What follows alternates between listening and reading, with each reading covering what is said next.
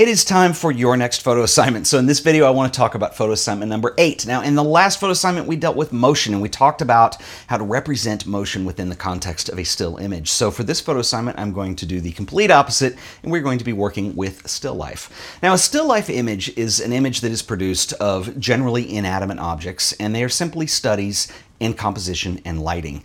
Now, this is something that became very popular with the painters of the 16th century, though you can argue that it goes back further, but that's when it really became in vogue. And so a lot of these past master paintings that you see that are still lifes usually have some kind of table setting filled with fruit and game and breads, and that's kind of the typical classical image that we associate with the still life. But I want to put this into the context of photography and hopefully give you some examples and some inspiration that will shape the direction of what you want your work to go in. So that's what we're going to do in this video.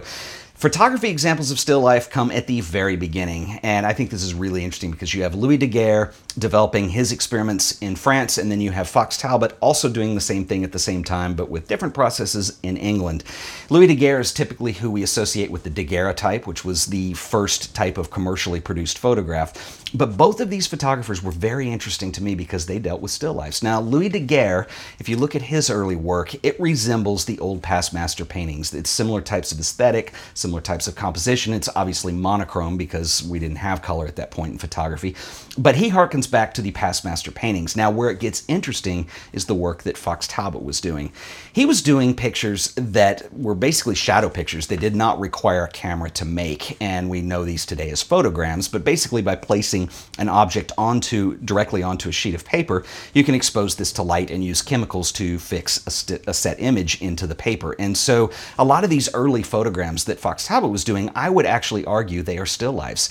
And they are very different than what we associate with the classic still life look of the table with the fruit and all that. Basically, these are very minimal, and you have basically one, maybe two, maybe three objects. They're things like leaves, lace, just the most intimate objects that you find. And if you ever get a chance to actually see these, they have a lot of them at the Victoria and Albert Museum in London, and there's also a museum on the property that Fox Talbot lived on in Laycock Abbey, where you can actually go see these and the little cameras that he used to produce certain things.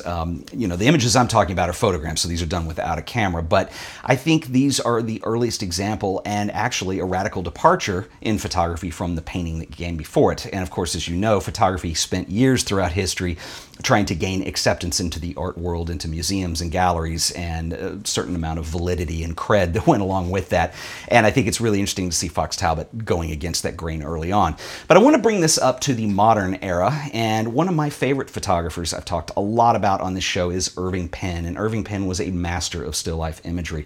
What is interesting about Penn is he had several different approaches that he would use to still lifes.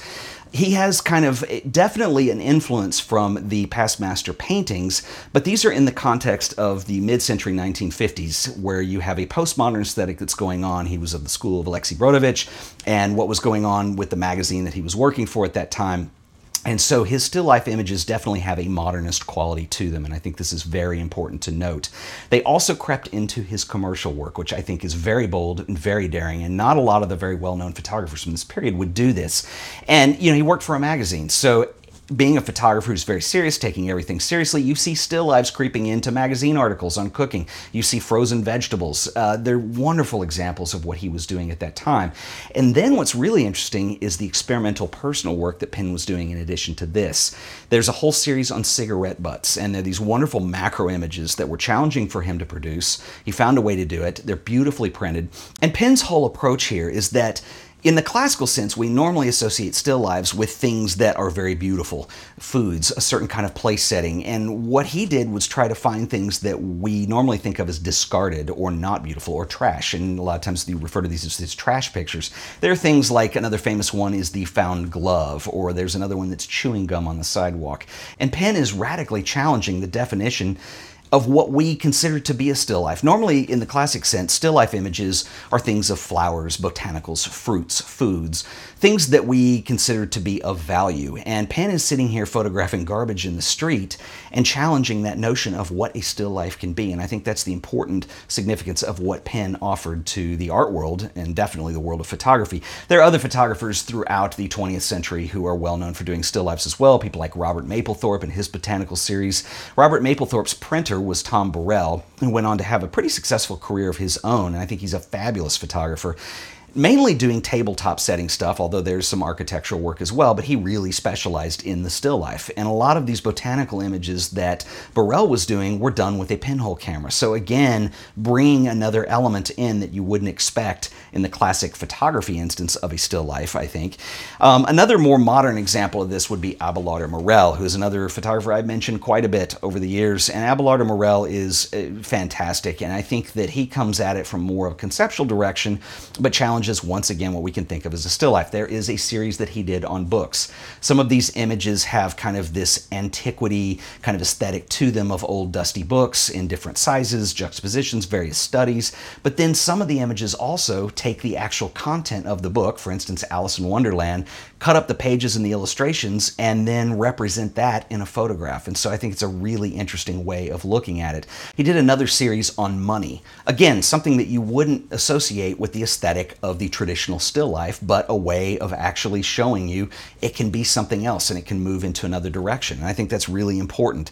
Another photographer who's worked a lot with the idea of doing still lifes would be Joel Peter Witkin. Joel Peter Witkin's work is often shocking, but I think that's what's interesting about the still life work that he produced. First of all, you see an enormous throwback to the 16th century past masters, not only in the tabletop setting with the fruit, but also even in the frame of the images. They're not exactly square photographs. You have the arch at the top. They harken back to early photography. But then you have this element of Hieronymus Bosch that comes in, and the shocking disfigured body parts that kind of add a grotesqueness to what he was doing with still lifes. And Joel Peter Witkin definitely is a photographer who goes for the shock and awe, but I think this work is definitely significant and definitely worth looking at in that context. So that is a brief overview of where still life has been in photography, and obviously there are more examples, and we're going to do some more videos on this and actually talk about it.